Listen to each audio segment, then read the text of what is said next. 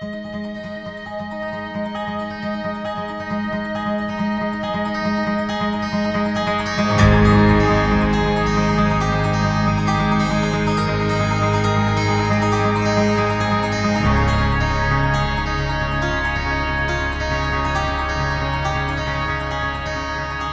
everyone, welcome to a brand new episode of the Behold podcast on the Genre Equality channel. I'm Hitzir, Nicer. and it's that time of the year where we decide the best football team on the planet, and also the best TV shows in the world right now. Have you been watching the World Cup, by the way? I haven't actually. I've been checking the results and all of that. I just have a lot of mixed feelings about the World Cup and where it's being staged and the whole FIFA thing. So, uh, Of course, of yeah. course. Like, yeah, I mean, it was the same with the previous two venue locations as well. hmm And then all that controversy and all the, human rights abuses tend to get forgotten the second the first kickoff, the first whistle Yeah, blows. yeah, yeah. I Uh, mean, like at the um, end of the day, like the sport itself, right, or rather, like sports in general, is kind of like universal language. yeah, Super happy to find out that Korea and Japan made it to the knockout stages. I also heard that Japan just got knocked out. Unfortunately, dating this episode. Korea as well. They got demolished by Brazil Brazil? 4-1. Yeah, yeah. That is unsurprising in any way. But Yeah, I was at a friend's house watching the Korea Brazil match, and by halftime, I was like, "Yep, this is it. I think I'm gonna go home and sleep." yeah, yeah. I mean, like it would have been tough for any country. But like kudos to Korea and Japan for making it that far. hmm With everything, I think that was kind of like the highlight. Oh, they made it in awesome, right? Like shout out to them. Shout out to Morocco as well, the only other Asian team Yeah, in the final 16. So yeah. hey, I hope Morocco stays, but they're facing Spain, so Ugh. boy, what an uphill battle. Yeah, that's gonna be a battle. Yeah, but I mean, speaking of shouting out Japan and Korea, lots of Japanese, well, at least one Japanese and Korean show will be in our top 10 Yes, exactly. best shows of 2022. But for the first part of the episode, we won't be delving into our top 10 just yet. If you recall, back in June, we talked about the four best new hmm shows of 2022 for the first half. Yeah. In keeping with that, so we're going to be talking about the four best new shows of 2022 on the second half, on the back half. Yeah. So the requirements is June to December onwards. hmm Okay. So if we don't mention things like Omar Vep or whatever, or we own the city, keep in mind we already talked about it on a previous Behold That episode. is true. So go back to our June, go back to our archives, check out our June episodes. That's where we talked about the best new shows from the first half of 2022. We're hmm delving into the second half right now. Yeah. Let's begin with The Bear. Boy, The Bear follows a talented, successful fine dining chef named Carmen, played by Shameless star Jeremy Allen White, Yeah. who returns to his hometown Chicago neighborhood to take over a dingy beef sandwich shop after his brother, who had been running it, passes away due to suicide. Um, yeah, this is without a doubt one of the most anxiety-inducing TV series I Oh have God. ever seen. Yeah. It nails the Safdie brothers tone that it was definitely going for. Yeah. The mayhem and the din of flaring short tempers. hmm What happens behind the scenes of restaurants is nothing short of a continuous miracle that these chefs get it done. And there's so much pandemonium going on, and this show just puts you right into it. It may not be a Michelin star restaurant. It may just be a grungy sandwich shop. hmm But these chefs and sous chefs and everyone around them take their product seriously, and that's where the conflict comes in. Yeah. Specifically from Carmen, who wants to institute uh, a new order to the disorder from his brother's regime, Yeah. much to the chagrin of his previous staff. The Bear right now available on Disney Plus if you live in Singapore. But if you live in America, obviously it's on Hulu/FX. Yeah, I mean the Bear has been probably one of the few shows that really doesn't need our shout out because Yeah. when I picked this very very very early on lah, Yeah. so this is definitely going to be like one of the best new shows of the year. Certainly in the top four in the second half. I thought Yes, for back sure. all the way back in June. Mhm. I didn't figure that it would become this sort of like overnight cult summer hit Yeah. This sleeper hit that it became, a bit like how Ted Lasso suddenly became this pop culture phenomenon like a couple of years ago.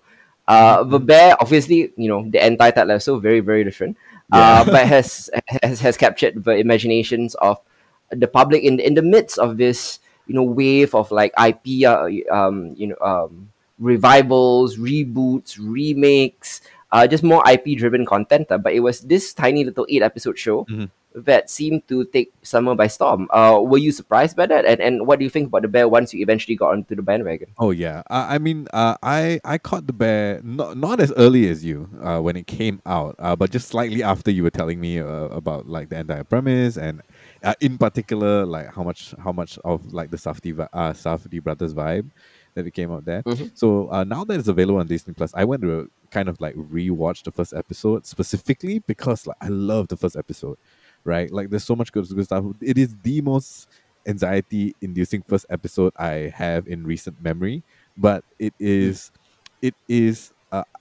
to me it's like a near perfect first episode because it sets the tone for the entire series, right? Like everything that you will need to know, almost everything that you're gonna need to know immediately is given to you within the system, which is the title of the first episode.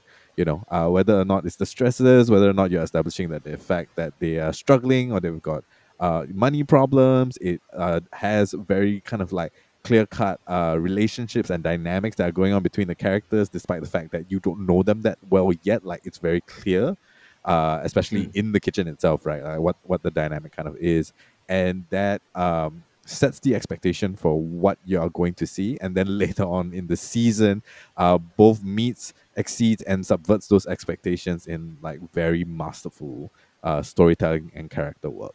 Yep. Really, really enjoyed the bear overall. I've been shouting out the bear a fair bit, especially to like friends who are in like the restaurant industry, who have come back Mm. to say that it feels a little too close to home, but overall they did Yeah. enjoy it. Yep. So I think like it's unsurprising that it got the kind of like hype and the success that it did after debuting in June, right? So making this one of the older ones on the list as far as Yeah. our 6 month timeline goes. Definitely. Yeah. Yeah, I mean, besides Kami, who is such a magnetic character from the get Yeah, go, filling in the margins of the show is also Kami's brother. His brother is named Mikey, the one who passed away. yeah. So his brother's best friend is the manager of the restaurant. He's named Richie. You may also recognize him from Andor. He was one of the Hmm. rebels in the Aldani heist. Yeah. Ibn Mos Bakrak. He detests Kami's pretentious attitude. Then we got Sydney, who is an accomplished chef in her own right, who wants to learn from Kami, and a Hmm. slew of like grunt line workers who aren't interested in wearing matching aprons or following orders from a relative newcomer Yeah. in their eyes. Yeah. If the premise sounds like it could be a bit of a sitcom, you're not wrong because this is kind of a dramedy too. Yeah. Yeah. A lot of the humor comes from the chaos and the conflict as well as the tension. It's not just people shouting at each other. Sometimes it's funny, Yeah. but the tone and intensity with which it's told, honing in on Carmi's perspective and utilizing overlapping dialogue, something that a lot of scriptwriters don't tend to do, Yes. induces this claustrophobic feeling that makes it feel far more serious than it would from any other screenwriter. And Mhm. it's kind of now a given.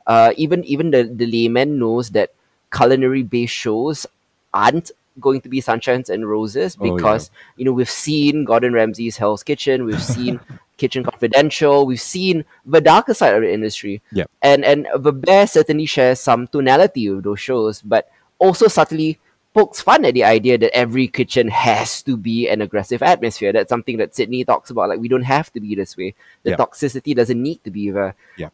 Carmen's sensibilities, like introducing a hierarchy into the kitchen, Yeah. feels stifling for a crew who treats the job as a paycheck and not, their life's work. It's not a work of art. Mhm. They enjoy each other's companies and they just like to cook. And the frenetic energy is a byproduct of Kami kind of taking this role a little too seriously. A part of it is his grief, a part of it is resentment towards his Yeah. brother. and trying to transform the sandwich shop into something much bigger than it was ever destined to be. And but it was the clash of the two worlds that is fascinating to watch in real time. Yep. As the show unfolded, I'm not talking about the real time episode that the show had, which is spectacular, by the way.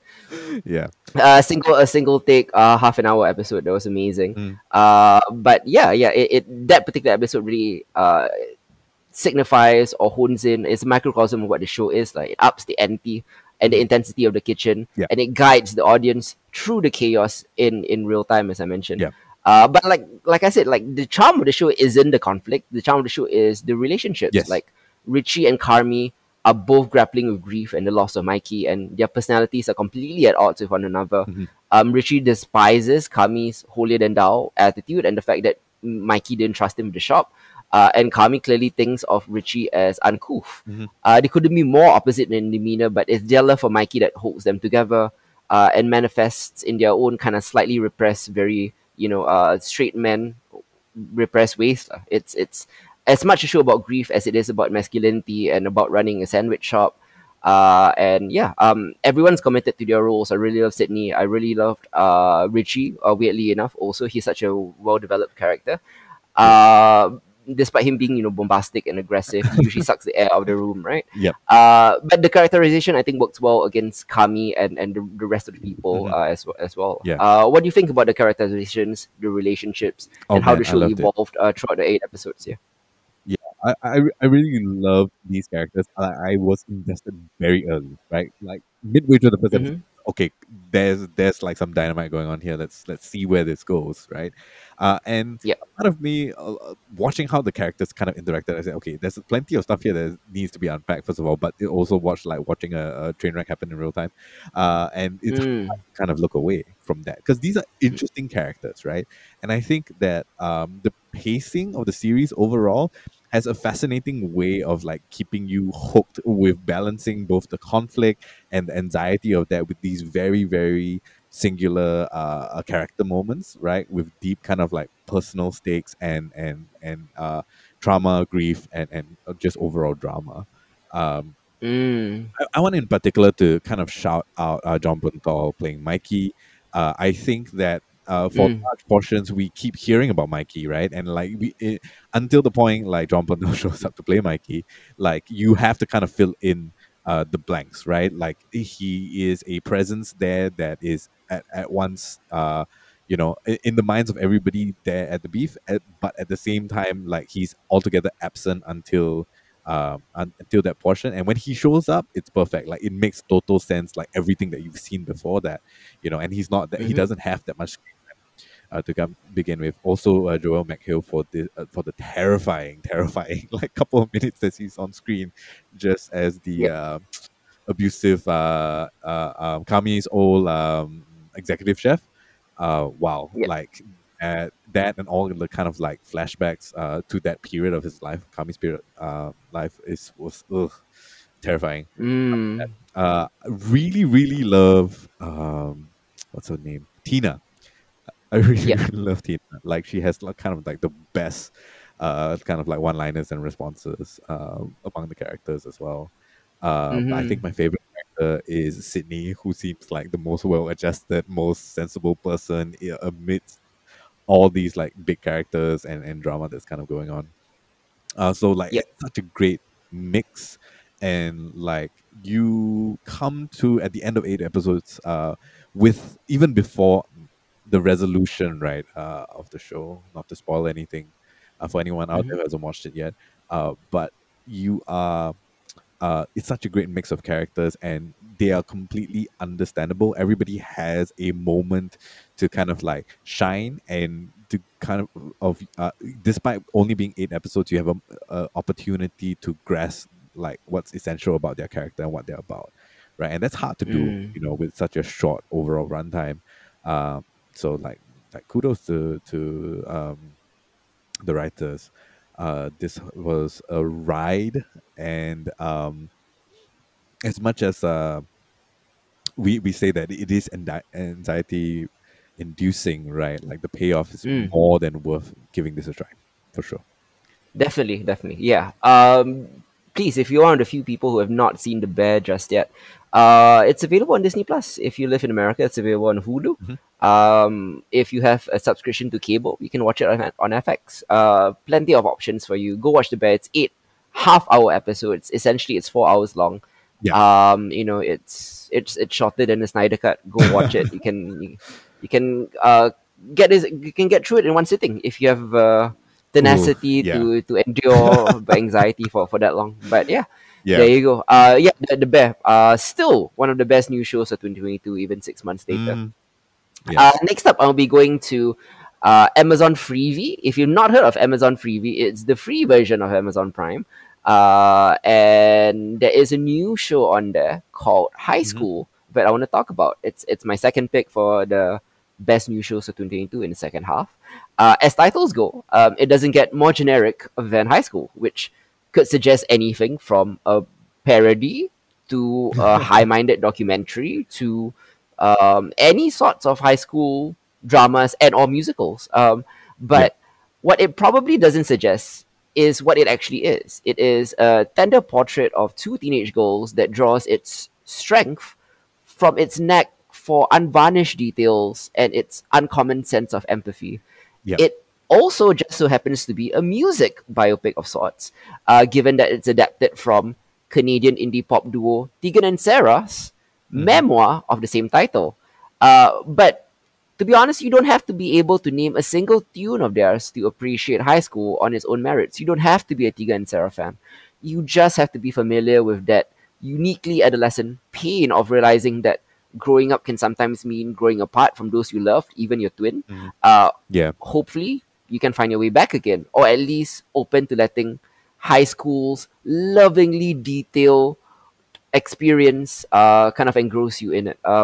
If you've ever seen something like My So-Called Life, this is the best, sh- probably spiritual sequel to My So-Called Life that I've ever seen. Mm. Um, it is set in the mid 90s, Mhm. and as indicated by pitch perfect period details, like the wallet chains swinging from characters' hips, and things like that. High school finds identical twins Sarah and Tegan navigating uncharted territory in more ways than one.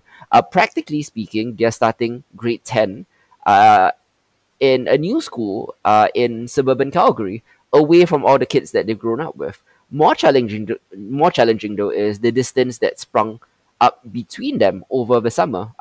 Sarah apparently has started ditching Tegan in favor of more time with her best friend Phoebe, Mhm. and the more Sarah pulls away, the more tightly Tegan seems to cling, prompting Sarah to pull away more firmly still. The showrunner, Claire Duval, who also directed most of the episodes, and the creator Laura Cottrell, have an eye for tiny details that define these girls' interior arcs and the intersections between them in a way that you rarely see on television. Mhm. The the camera seems to recognize when Tegan and or Sarah have crushes before they themselves do, and it certainly notices when Sarah stubbornly refuses to look at Tegan because she's mad, or when Tegan, breaks unwritten hierarchies that guides the school's social scene. There is so much about it that is unspoken, and uh, acting and directorial wise, I would say it's very similar to Never Really, Sometimes, Always. Oh. Although obviously the topic is very, very different. I'm just Yeah. saying, like, in terms of style, it's very similar to that. Mhm. In terms of tone, it's more similar to My So-Called Life. Mhm. Um, the actresses who play them are really, really good. They come in with very, very precise performances of their own, to the point where you can tell which one is which Mm. without any differentiation in clothing or music tastes or hairstyles, because these two sisters are actually very, very similar. This two actresses, the Gilliland sisters, were actually discovered by Tegan and Sarah on TikTok. Oh. uh, Although you wouldn't know it from their very, very naturalistic performances Mhm. or their effortless charisma. Neither Tegan nor Sarah is much given to over explaining themselves, but the actresses can speak volumes with just body language and micro expressions, and that's the show's real masterstroke. Another really, really good thing about the show is its structure. Every half-hour installment is split in two, with each half following a different character through the same events. So the first episode is actually very, very predictable. First half follows Tegan, Mhm. and the second half follows Sarah. But sometimes the first half follows Tegan and Sarah, and the second half follows their girlfriend and or boyfriend, Mhm. or the second half follows their parents or one of their parents. And there's even an episode that doesn't follow Tegan and Sarah at all. It just follows the mother and father.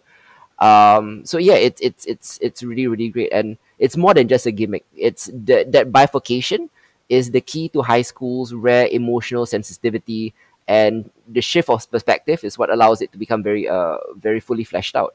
The Mhm. stories contained in these halves are often ones kind of shot through with loneliness and anxiety, as characters struggle to understand what's changed in their relationships or withdraw into themselves rather than open up to their loved ones.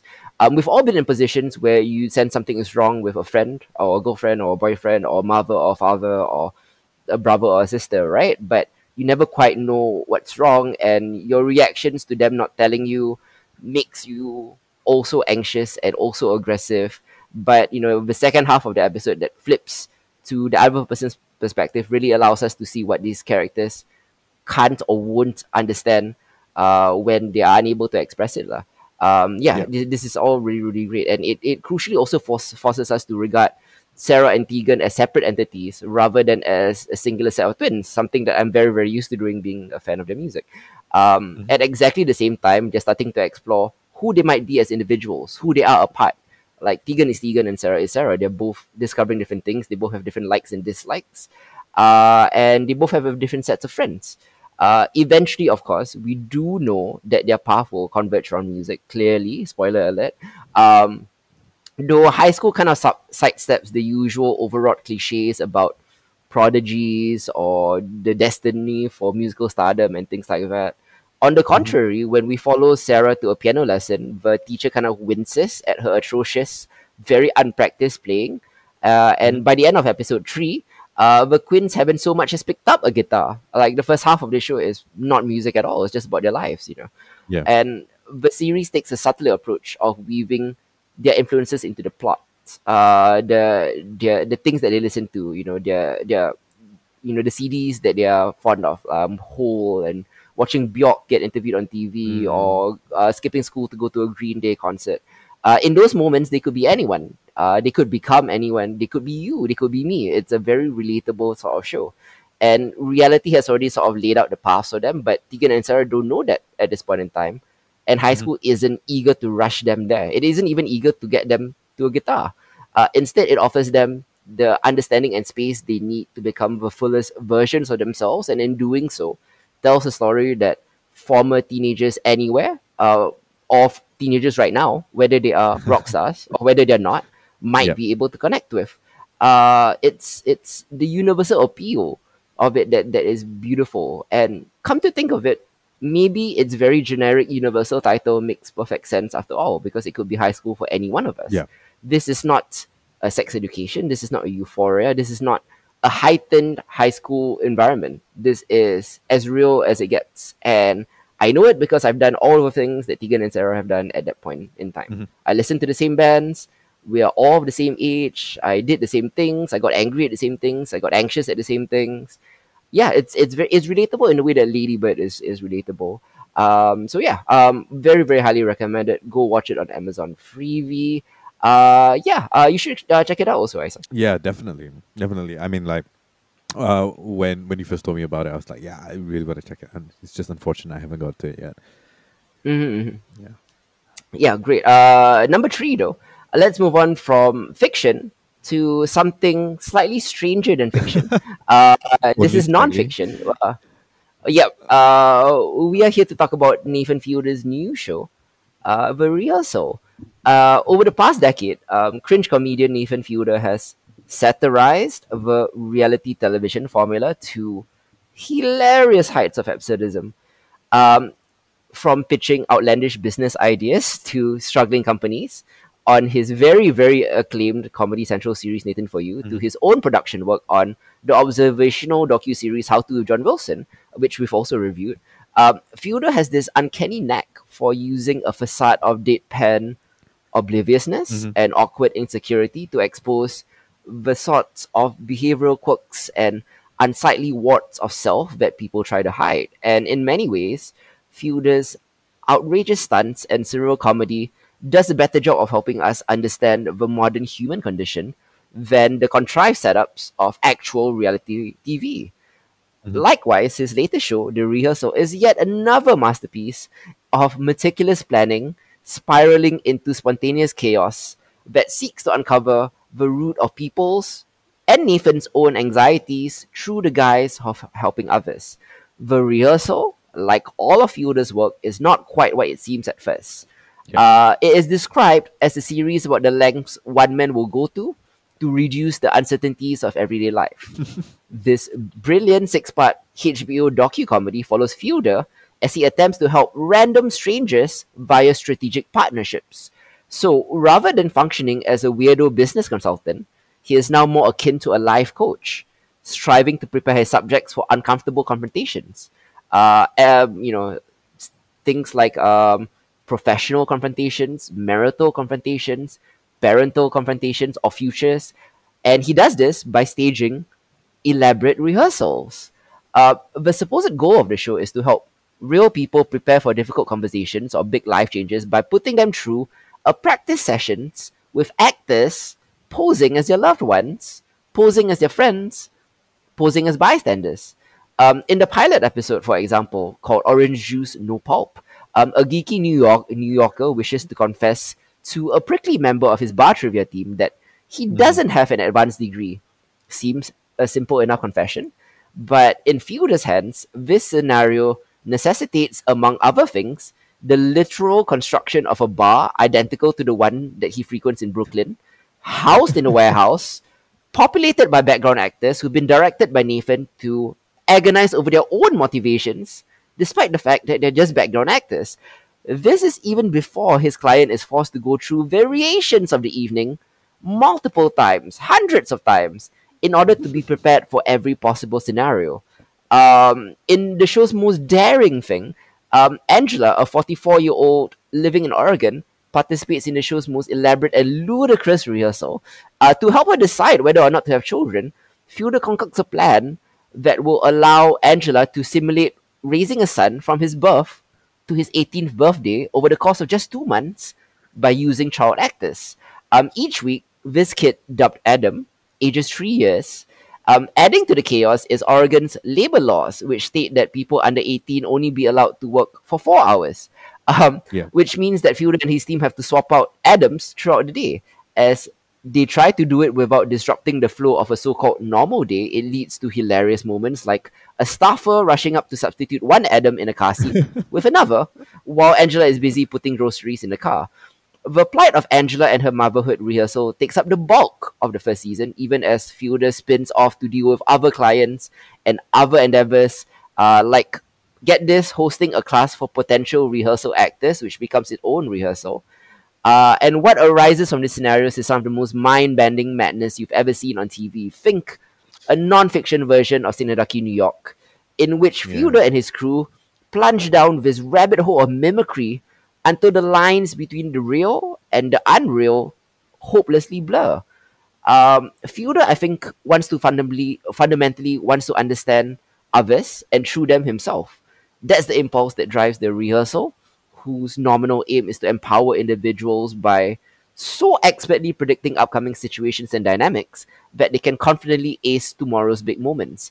It's a stab at Mhm. using rigorous training to eliminate the element of chance in day to day experiences, and it turns out to be even wilder and more amusing than it sounds. You've only recently caught the rehearsal in preparation for this podcast. What do you think of it? Oh man. Uh I don't know if I could have done as good a job kind of like explaining like the absurdity of the rehearsal or the Mm-hmm. absurdity that it kind of becomes, right? Like Mm-hmm. much like anything Fielder has kind of done, this is first of all, I don't think it's for everyone, but Mm. just kind of give it a shot, right? It will definitely surprise you with that. Like the premise itself is funny and strange and weird, and it goes to the absurdest of places, but there's so many unexpected tender, sweet, human moments that feel incredibly real and um they're completely real and unscripted, right? And that like hits home Yes, yeah. even harder because of how absurd this show is. And Mm-hmm. I think that that's like kind of the main takeaway for me from watching the rehearsal. Just Mm. how y- there are many lines that are crossed in terms of what your expectations are, even from hearing the premise itself in the execution of the show, Yep. without like going into too much detail of what that exactly is, right? Like I found myself constantly asking how much further Fielder can go, right? And the Mm. answer is almost always just a bit more. And Yeah. it really really brings us to some really it's strange, surprising, shocking, emotional places that I did not expect when I started watching the series itself. Mm-hmm. Do you have a particular rehearsal that you enjoyed from the series? I mean, obviously, the Angela rehearsal is the season-long arc of the rehearsal, Hmm. but the rehearsal I most enjoyed is his very bizarre acting class, the Fielder method, where Yes, he exactly. teaches. Yeah, that's the one that I kind of actually don't want to spoil, because the Yep, premise of it is even sillier, and then it doubles down and triples down, yep, and it becomes a rehearsal within a rehearsal within a rehearsal, yep, where Fielder is trying to analyze whether what he's doing is right or wrong. yep, And it's hard to remember where the starting point even was. yep. It's this artificial vortex of impersonation where life's performative aspects are highlighted, and it's Hmm. incredible. Yeah. What about you? Yeah. It was exactly the same. I think for me, it was the. I think for many people, this is going to be the first point where you realize this what you realize the fullness of what you've gotten yourself into as an Mm-hmm. audience member, right? Like it is the threshold of absurdity before everything comes to a fall, right? In terms of like the overall season itself, I just love that like it's almost like a review moment, like a half review as to what exactly the direction of the rest of the season is going to be, but it doesn't really quite prepare you for that either. But just the glimpse of that made it incredibly kind of like exciting, with how like you are informed about how possibly complicated that this is going to be, right? And what you possibly might need to wrap your head around. Yeah. And yeah, yeah. The Fielder method was that moment for me. Definitely, definitely, yeah. Obviously, the show's emotional core is Angela and Adam and everything, and Nathan's own journey of self discovery, which he goes through in Even for You as well. Yeah. It's something that his shows have always driven towards. Hmm. It starts as a selfless endeavor and becomes a selfish endeavor. Yeah. And I know the show's modus operandi not only involves devising bizarre scenarios, but then, like I said, doubling down and tripling down on them until it's hard to remember where you started. And Yeah. Fielder explores hopes and fears by deep diving into what I said, like this vortex of artificial impersonation, Hmm. about performativeness in your behavior, about the reactive possibilities that can be examined, and how uncertainties can be challenged, all in an effort to eliminate anxiety and pain. The Yeah. anxiety and pain that comes from dealing with circumstances that are out of your control. Hmm. That's what Fielder wants to do. At the same time, Fielder, who is playing a needy and insecure version of himself, becomes as much part of the rehearsals as the folks he is supposedly assisting. And he Hmm. uses these interactions to reflect on his own existential woes. And by the time the first season concludes, the rehearsal has transformed into a sprawling, multifaceted inquiry into the highly particular questions and concerns that spawned it in the first place. The show is like Yeah. a magic trick Hmm. orchestrated by an eccentric nerd who's convinced that just with just a little bit more practice, he, the socially awkward man, can perfect the myriad of interactions and unforeseen events that dominate or define our lives.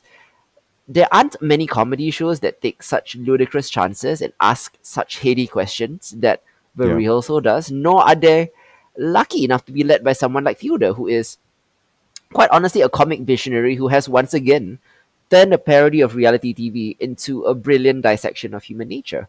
Mhm. Any final thoughts on the rehearsal before we move on? Oh man, I know that cringe comedy isn't for everyone, but like the rehearsal, by the end of it, feels pretty transcendent. I'm gonna have to say, right? Like, Mm-hmm. it is, I think, the most surprising TV show I've watched this year. And give it a shot. Yeah, just give it a shot and just be prepared for a ride. Mm-hmm. Definitely, yeah. You can catch the rehearsal if you're streaming it on HBO Go, or if you live in America on HBO Max. Sometimes they're rerun on main HBO as well, so you can catch them on all of it. Yeah, if you're a fan of Nathan For You, if you're a fan of How To with John Wilson, Yeah. please go out of your way to catch this show. Finally, the fourth and final one that we'll be talking about is a new show called Somebody Somewhere. This is very difficult to describe because not much happens in HBO's Somebody Somewhere. But Hmm. don't let that deceive you. This comedy is a stealthy new arrival that doesn't shout out its charms, but rather lets them unfold steadily with surprising beauty. It drops us into the life of Sam, who is played by Bridget Everett, a woman in her 40s who has recently moved back to her hometown of Kansas. She returns to take care of her dying sister, but now that her sister is gone, she finds herself stuck and purposeless and lonely. Um, the best analog that I can give for somebody somewhere is perhaps One Mississippi, if you've seen it. Hmm. But chances are you've never seen One Mississippi either, so it's very difficult to describe the vividness and sense of place and quietness of a show like this. Everett plays Sam as lost and weary. She has this very morbidly boring job marking exam papers, and the closest person to her is her niece, Shannon, much to the dismay of Shannon's own mother. The first episode involves some scene setting, so to fill you guys in. Sam's mother drinks too much, and her surviving sister is a pressure cooker of emotions. Life is not so bad that it's harrowing, but the monotony is wearing Sam down. So when Sam meets a new friend called Joel at work, a hint of brightness begins to return to her life. Joel, who's played by a fantastic Jeff Hiller, used to idolize Sam when they were in school together. She doesn't remember him, but they were both in what they call show choir, which I can basically assume is like Glee Club. Um, Sam was the star of a show choir, and apparently her Peter Gabriel performance left a big mark on Joel. Joel is a pianist at church, and he takes Sam along to one of their secret cabaret nights he puts on there. Hmm. Secret as in he doesn't tell the pastor, or if the pastor does know, he tells him it's choir practice. Inevitably, Sam starts to exercise her lungs and dives back into her old, long forgotten talents. Small towns or working class communities sometimes seem to get a rough ride on TV. Yeah. They are treated either as crime scenes or with kind of big city disdain, but this is a truthful and affectionate portrait. Everett, who herself grew up in a small town of Manhattan, not Manhattan, New York, but Manhattan, Kansas, herself has described the show as like an alternate version of her life had she not moved away. And there's an intimacy in that that shines through. As a show about found family, rather than the one that we are given, this is gorgeous. Sam and Joel's friendship is honest and warm, Hmm. and could be just what Sam needs. If somebody somewhere sounds sentimental, um, it is because it kind of is. Sam is kind of a brittle person. She's still grieving, overwhelmed by family drama, and there are moments of cruelty and bad behavior that are painfully but sharply observed. And it does find gentle humor in the absurd everyday moments, things like that as well. And yeah, the easiest way I could describe it to you is One Mississippi, because you've already seen One Mississippi. Yep. But this is a very quiet show that asks big questions on the sly. Sam finds herself completely untethered. She has a job that she did not want. She has a career that she did not hope for. She sleeps on her dead sister's sofa. Her idea of a weekend is drinking wine in her pants, which sounds very lonely. Uh, Somebody somewhere tries to answer the questions of what happens in your midlife if you're still tetherless, and it's something that can happen. It's one thing to be in your late 20s or early 30s, like in, say, the worst person in the world, Mhm. and be devilish, but it's different when you're in your 40s, Yeah. and Sam feels like time is running out. It could have taken the easy path. It could have told a Rex to riches story in the same way that Bridget Everett eventually, the real actress, moved out of her hometown and became a comedian. It could have told a story about sadness to happiness, of loneliness to friendship, but it chooses a bumpier road, and it's much lovelier and authentic for it. Mm. And as the series progresses, just like Sam, it starts to find a very remarkable voice of its own. This first season itself is perhaps very good, but nothing special, in a way that Reservation Dogs was very good and nothing special last year. Mhm. But I could see its second season, now that it's found its voice, it could become something incredible, like once in a lifetime kind of show. Wow. And I will talk about it a little bit later when I talk about season 2 of Reservation Dogs and how it's grown from season 1. But I get the same feeling with Somebody Somewhere here. It may not make my top 20 shows of the year, but hell, it will one of these days, preferably in season 2 or season 3. Hopefully, like, if it gets renewed. Yeah. So yeah, that was Somebody Somewhere. Yeah. Any last thoughts about the things that you didn't see, like High School or Somebody Somewhere? Questions you want to ask before we move on to our generic top 10 of the year? No, I'm super excited to catch High School for sure, and definitely Somebody Mhm. Somewhere, given that glowing review and the promise of a even more glowing season 2. So let's dive in. Yeah, yeah. Let's dive into our top 10 shows of the year, not the second half, but the year Yeah. overall. Let's begin with your number 10. What is your number 10, Isaac? Okay, so for my number 10, I picked Andor for number 10, Mm, right? okay. I may not be our channel's resident Star Wars black belt. That title definitely goes to Hardy.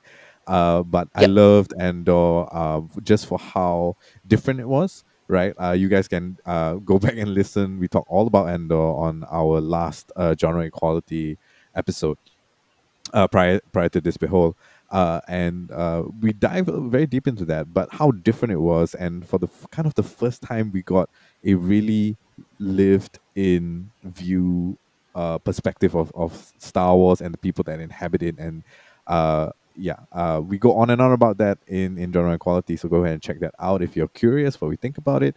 But like, just Mm. really happy to have such a sumptuous, substantial, feeling Star Wars show for the first time in a long time.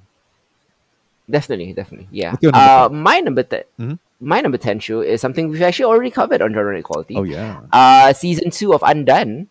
Hmm. In season 1 of Undone, which is by Raphael Bob Waxberg, the creator of BoJack Horseman.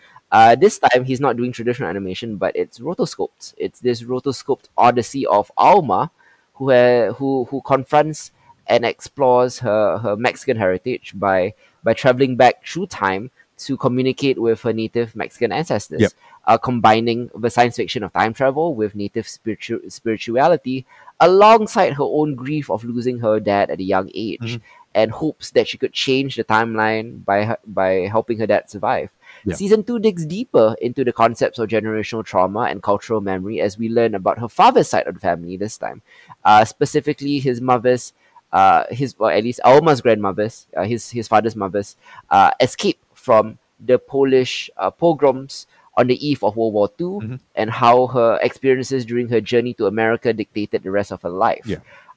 Alma is transported to an alternate dimension along with the ghost of her father, as both possess the bodies of themselves in the new reality, and they work to solve a mystery surrounding an enormous secret that Alma's mother has kept from them. So, season 1 delves a lot into patriarchal, or not patriarchal, like trauma on the father's side, and Mm. this one delves into trauma on the mother's side. So yeah, very very interesting show. It's some of the best animation you ever see, especially rotoscoped animation. Mm. Some of the most trippy, emotional, and poignant storylines that you can uncover. And if you've ever seen BoJack Horseman, you know how deep shit gets, I Yes. guess, and how Raphael Bob Expert likes to twist that knife in your heart. And he does Mhm. that quite a bit in season 2. So yeah, that was my number 10. Nice. Okay, cool. For my number nine, there's a bunch of good anime this year. There are also a lot of animes this particular season that may have probably made the list, but unfortunately they're not quite done yet.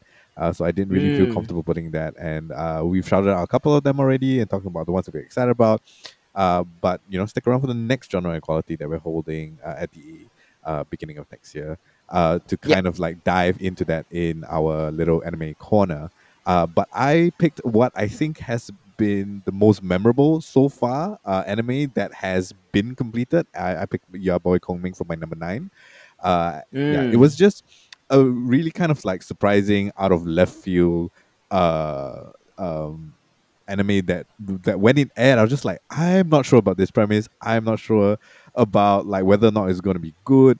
But it turns out that at the point in time when we recommended it, it was still a bit of an underground sleeper and eventually caught on Yep. to a lot of kind of like mainstream hype, which I'm glad for because people were discovering that, right, the opening title and the closing title are like complete bops, right, and that it Mm. is, despite its strange kind Mm-hmm. of premise, this reverse isekai, where yeah, we've talked about it before. Um, uh, it's a very heartfelt and very kind of like wholesome exploration and subverts a lot of the things that we have come to know and love and hate about the genre, uh, Yeah. specifically. So yeah, that's my pick for number nine. What about you, Hits? Awesome. My number nine is season three of Rami. Mm-hmm. We've talked a lot about Rami before, Oh actually, on yeah. a previous episode. Behold, we discussed the first two seasons. It's created by Egyptian American comedian Rami Youssef, and his series has been a thoughtful, artful, and complex depiction of a young Muslim man struggling to reconcile his religion and culture with more contemporary millennial anxieties in a Western world. Now, in its third season, the show continues to be a very nuanced and awkwardly hilarious portrayal of a very wayward, selfish, indulgent man trying to be more devout, but also coming to terms with his own self absorbed hypocrisies and superficial grasps of Islam. This third season takes you into uncharted territories. It takes you outside of New York. There are whole ass arcs set in Israel. Mm-hmm. There are whole ass episodes set in Palestine. There is a visit to what I can only describe as a Muslim Comic Con that is the funniest thing I've ever seen. If you want to check it out, just a little snippet of it, go Google Majid Jordan Rami. He performs in a band called the Halal Brothers. And he sings a song about how when you have premarital sex, shaitan is washing you, in a very Majid Jordan type of way. It's one of the best. It's one of the best, funniest things I've ever seen. And I would, if you were to rank pound for pound funniest scenes, or like not funniest, best scene Yeah. of 2022, Yeah. that Muslim Comic Con, Muslim convention, whatever you want to call it, is right up there at number one. That Oh particular episode for me, damn. yeah, Okay. yeah, and that elevates already a very very good season with a lot on its mind. Especially that now Rami is finding success in the jewelry business, and he has to deal with, shall we say, some very shady Jews in Israel who may or may not hate Palestine, of course. Mm-hmm. So yeah, there you go. Okay, another. I just want to give another very very funny scene where he's in Yeah. Israel Uh-huh. and he matches. He's on Tinder in Israel and he matches with someone in Palestine. So he has to find a way to cross the border, which becomes a harrowing nightmare on its own, just so he can get laid on the other side. Um, Oh yeah, it's Rami for you, man. That wow. was my number nine. Yeah. Cool. For my number eight, we go back to something we've already covered before in the earlier half of the year, which is We Own the City. Going Mm. again, we are going to refer you back to our June episode of Behold, where we talk about the best TV shows from the first half of the year. Please go check out We Own This City. There's some like really kind of like tense action that's going on, some amazing kind of character work as we dive into the corruption Yep. within The the Baltimore police. Police Department. Yeah, exactly. Yeah. Yeah. Yes. What do you It's have? written and directed by David Simon. Mhm. So if you love The Wire, if you love everything that David Simon does, this is the David Simon joint. Yep. Go for it. This is the non-fiction version of The Shield. This is the spiritual sequel to The Wire in many, Mhm. many, many ways, actually. Yeah. So yeah, I wholeheartedly recommend that as well. Yeah. What do you have on your number 8? My number 8 is a show that has just recently been sadly cancelled. It's a show called Lost as Spooky. It's a show that we have talked about also. Yes, It we have. is created by it's created by Julio Torres and Anna Fabrega, who both also star. Lost as Spookies is a weird and charming comedy about four friends who love horror movies and gore, so they decide to start a business of creating scares and horror scenes for paying clients. Mhm. Do you need to stake a fake exorcism? They got you. Looking for a sea monster to attract tourists to your beachside town? They on it. This Spanish language series blends magical realism. See, there is a curse mirror. There is a parasitic demon obsessed with the king's speech. That was the first season, by the way. I'm talking about season 2. That parasitic demon Yep. is no longer obsessed with king's speech because she's seen it and thinks that it doesn't deserve an Oscar. And why was she so obsessed with it? Oh my She has god. decided to stop being a parasite. This fucking parasitic demon has decided to stop being a parasite. Has gone into the real world to find a job, and she becomes an intern at the U.S. embassy in this fictional Latin American country. An unpaid intern, mind you.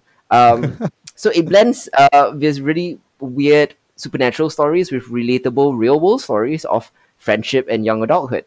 Anna Fabrega is especially phenomenal as Tati in the second season, Mhm. who is a gentle soul who is at first caught in a fake marriage and then caught in a new career as a very, very successful author who transcribes audiobooks.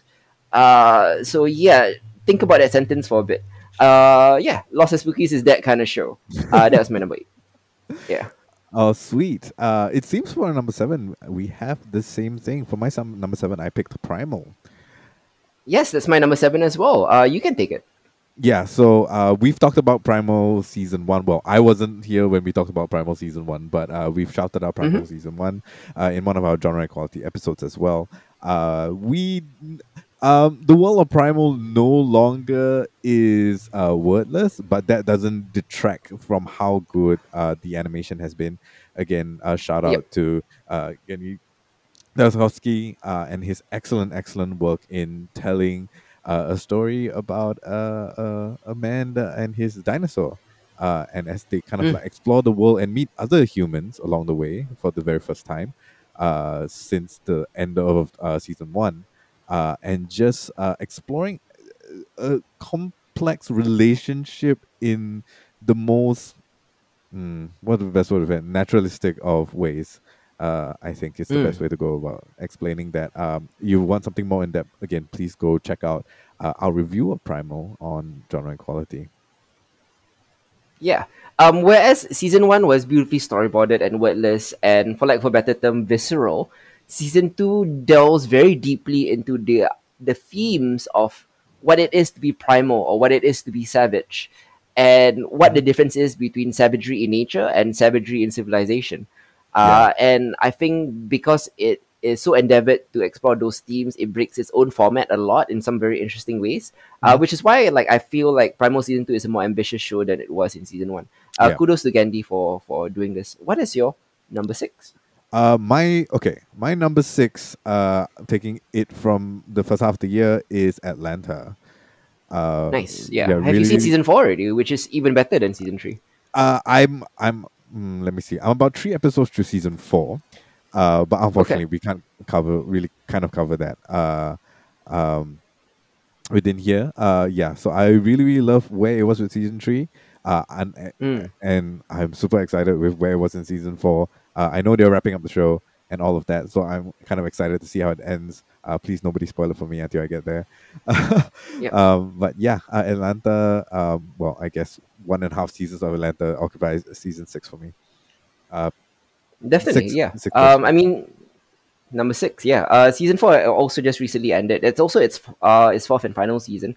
Mm-hmm. After this 4 year hiatus, they gave us 2 seasons in 1 year. Yep. One was a bit divisive because of its Mm-hmm. experimentation. Mm-hmm. Part of it follows Paperboy on a wild European tour. And the second half was an anthology collection of one-off stories that examine themes of, weirdly enough, whiteness, a theme that it Mm. hasn't that the show hasn't really explored before. As fascinating as all that was, the show's fourth and final season, I think, is Atlanta's best season overall over its Oh. 4 season run. It Mm-hmm. crafts a number of thought provoking, very absurdist, very laugh out loud episodes about the difficulty of black artists when striving for black representation in their craft. Sometimes you can be a black artist with the most noble of intentions to represent your people, and your people will always get upset by it because you're either not representing them properly, you didn't Yeah. cover this aspect or that aspect. Yeah, this is the fourth season is about the difficulty of representation, and I think that's very interesting. That was your number six, right? My number six is Barry, uh, season three. Mm-hmm. After a long COVID delay, Bill Hader's masterpiece of a showbiz satire about kind of the dark recesses of humanity returns in excellent form. The titular hitman turned actor that Hader plays is scarier than ever. The creator is leaning into his character's desperation after realizing that his beloved acting teacher, Mr. Kusinau, is aware that Barry is a killer and wants to bring him down. Meanwhile, Barry's girlfriend Sally is trying to girl boss, running and starring in her own TV show based on her experiences with abuse. Mm-hmm. And the way that she navigates, shall we say, the streaming world, really feels like the most scathing critique of streaming that I've ever seen on a TV show. Mm-hmm. Um, she creates this really really great show. At least it looks great. From what I've heard in the writing room and what she's done, it looks amazing. It's 96% on Rotten Tomatoes, as she Oh, likes to wow. call out every once in a while. But yeah, because the algorithm didn't push it, her Yeah. show gets cancelled. Apparently, the algorithm says that every first scene, you need to have a character eating a dessert, and people will continue to watch. It's bizarre things like that that got her show cancelled. And her mania over it is both hysterical and tragic, just like the rest of the series, which finds time for a lot of brutality and a lot of grief and trauma, but also for side gags and a whole lot of good no-ho hankisms Mm-hmm. this season as well, amidst all the sorrow. So yeah, that was my number six. Sweet. Let's go into my number five, which we just talked about. I put The Bear at number five. You can hit back Yep, a couple of minutes ago here. Let's talk about that. definitely. I think that kind of like here at the end of the year, and The Bear having come out in June, it's such a Hmm. memorable series for me. Like it stands out there, and like I love the fact that every once in a while, when I'm talking with my friends about food and about like the restaurant industry, like The Bear automatically kind of comes up and referencing like particular scenes to that. Hmm. And it might be recency bias, but I don't think so because like I've kind of watched through it like almost twice now. Really, Yep. really enjoyed this series, and we've just spoken about why. What's your number five? My number five is a show that we already talked about on Drama Equality. It's called Yeah, Severance. It will be making a reappearance later on Isa's list, so I'll save the discussion for that. yeah. But yeah, my number five was Severance. What is your number five? Oh, you already My talked about your number five. What's your number four? Okay, my number four is Pachinko, which we talked about at the beginning of the year. One of my favorite series this year, easily just in terms of like the thematic exploration, this just about the nuance of the subject matter, just about how it's shot, the excellent performances, the amazing color grading and costumes. Like we go real in depth with that in the episode from the first half of the year. So please go check that out if you want to know more about Pachinko. Yep, yep, definitely. So my number four Mm. is Better Call Saul. Yep. Its sixth and final season just recently wrapped up. Mhm. Again, much like Severance, Better Call Saul will be making a reappearance later on, high up on Isa's list. So Yep. I will save my discussion for that one. What Yep. is your number three? My number three is Better Things, which we've talked about before and also covered at in the first half of the year as Yep, well. I believe, with the exception of your number one, we kind of have like a bunch of things that we're sharing in kind of like the middle of the the top pack, five. the top five. Yeah, so we can kind Yep, of get to that accordingly. later on. With Okay, yeah later on. Yeah. cool. Okay, so your number three was Better Things. My number three is a show called Station 11. Hmm. Now, this is going to be a very controversial pick because only half of its season aired in 2022, Yeah. and the other half of the season aired in 2021. Hmm. And in both instances, Yep. it pops up at number 3 on my list Yep. on both years. Mm-hmm. If the only reason this is not at number 1 is Mm-hmm. because I'm only dealing with half a season, so I don't feel comfortable putting it at number 1 as like the best show, Yeah. like by only half a season, right? Yep. But it is so fucking good that even half of a season already outstrips other shows, in my opinion, like Better Call Saul and Severance and Barry and all of that. Mm-hmm. So what is Station 11 about? It's on HBO, or HBO Go in Singapore. It's well, okay. It's a drama about a devastating, deadly viral pandemic, and releasing a drama about a devastating, deadly viral pandemic as the world is itself slowly creeping out of one of the worst health crises we've ever faced in our generation. Yeah. Sounds like a fool's errand, doesn't it? Like, who wants to watch a show that hits so close to home? Yet, Mm-hmm. Station 11 is about so much more than the aftermath. It's about hope and healing, the struggle for humanity in the face of crisis, and it finds real beauty in the telling, set both as the crisis starts to hit in the beginning.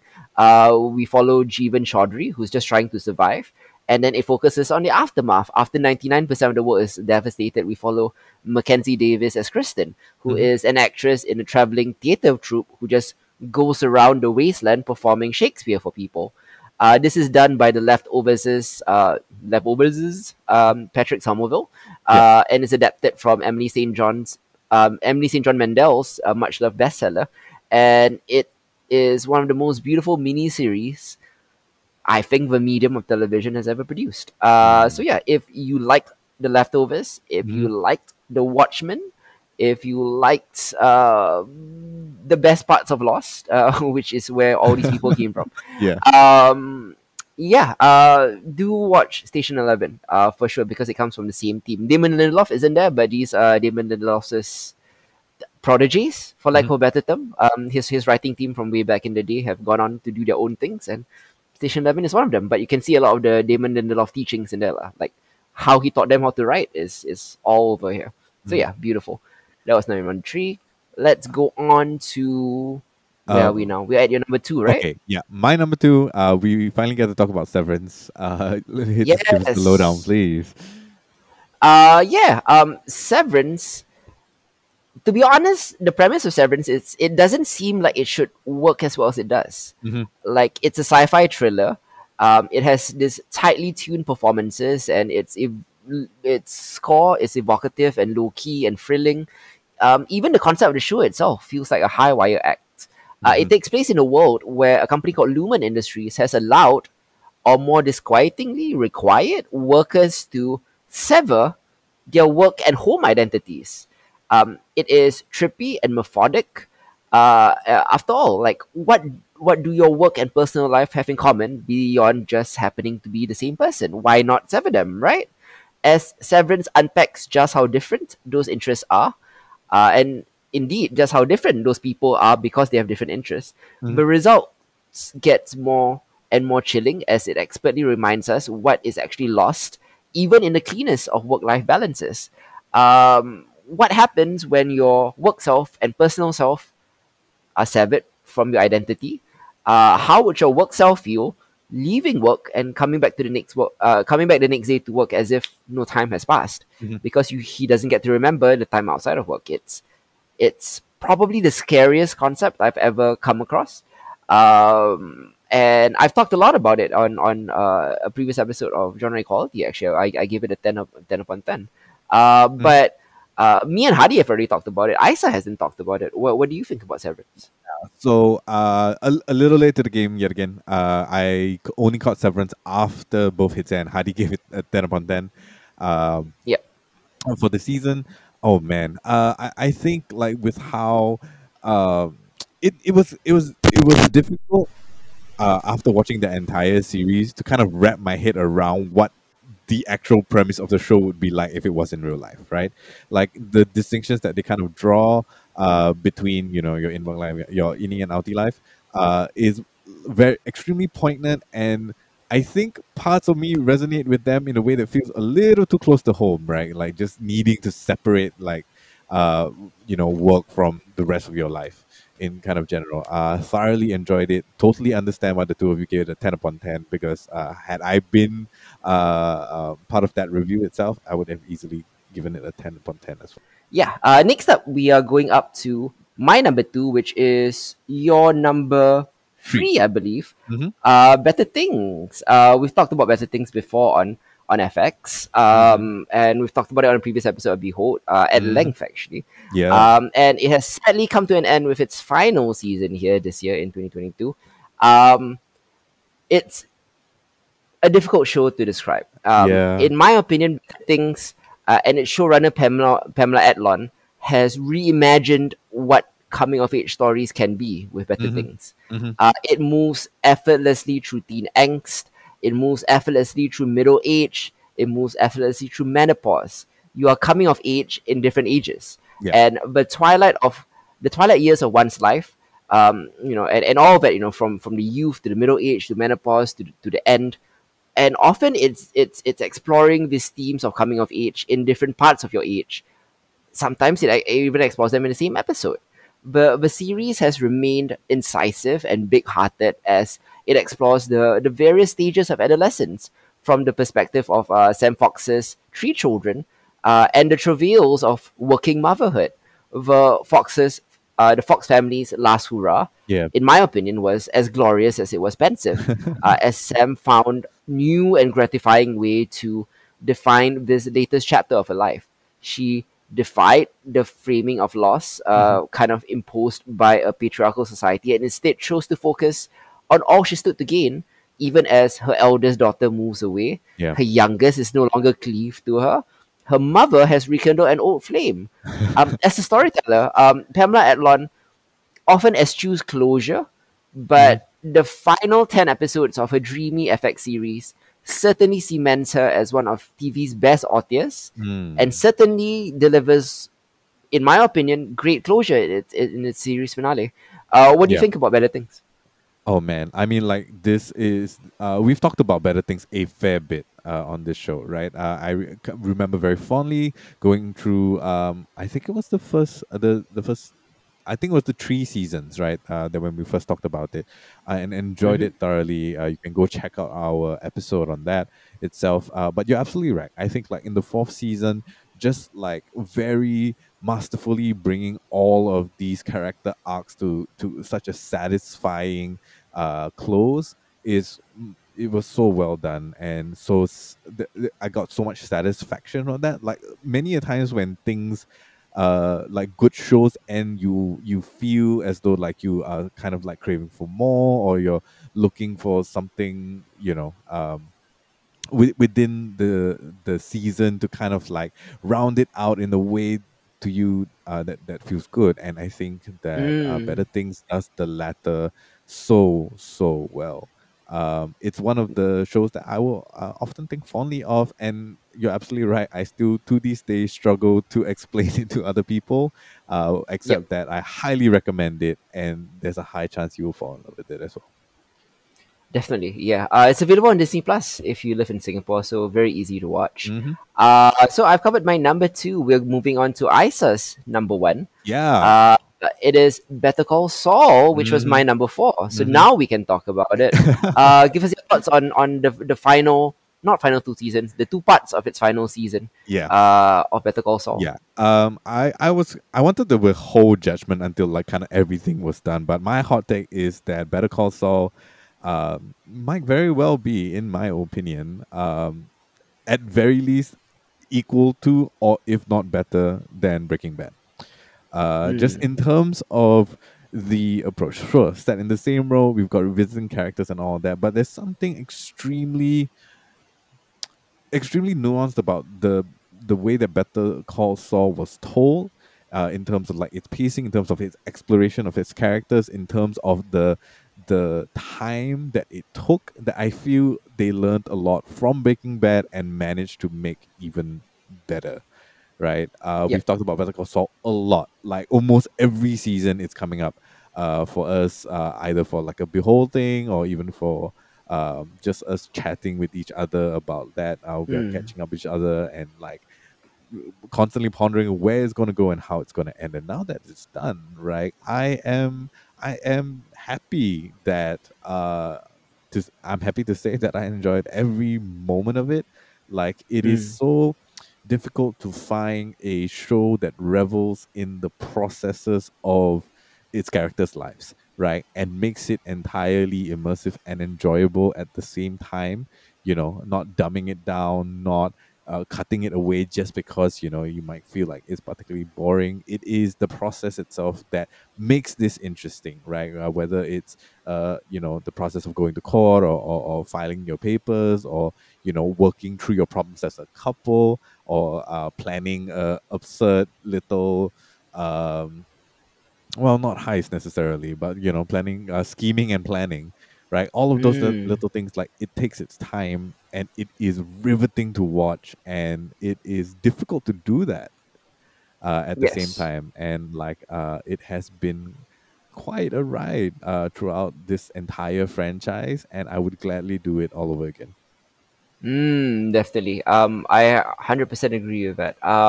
Let's move on to what is next? Is it my number one? Yes, Yep, it's your number one. it's my number one. I'll be talking about Reservation Dogs season two. Mm-hmm. Again, also available on Disney Plus. This comedy about teens living on a Native American reservation is so singular in its perspective that its writers and actors are so skilled at crafting near flawless television. There is not a single weak point in season two of the show. And its high points, the fact that I named it number one, is actually higher than any of of the other shows that I've talked about here. In season two, we follow our friends, the crew, the Res Dogs crew, Elora, Bear, Willie Jack, and Cheese, Mm-hmm. as they are confronted head on with the uncertainty of adolescence. And it captures a very universal experience, even within the specificity of living in a reservation. Each episode can be wildly different from the next, tonally, structurally, stylistically, but also they are each so different, but it's also they each fit together. It all feels like immensely satisfying steps in the overall journey of these character Mm-hmm. arcs.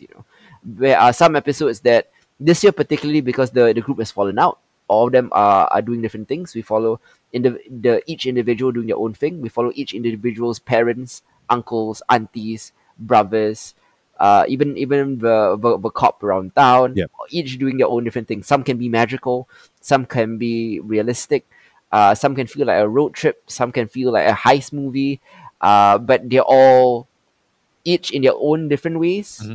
perfect. Um, in my opinion, Reservation Dogs is could have ended with the finale of season two. Yeah. It feels like it could, but there is a season three coming up, and I'm not gonna doubt these writers and directors anymore. Mm-hmm. The only season of TV, in my opinion, just to give you like a little analog lah about its quality, the only season of TV, in my opinion, that is as strong as Reservation Dogs season two Yep.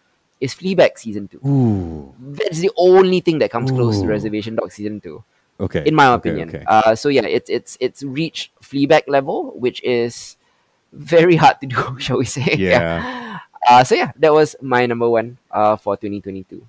I mean, awesome. We've got quite a bit of shared picks this time round. Mm-hmm. With but just in kind of like different orders.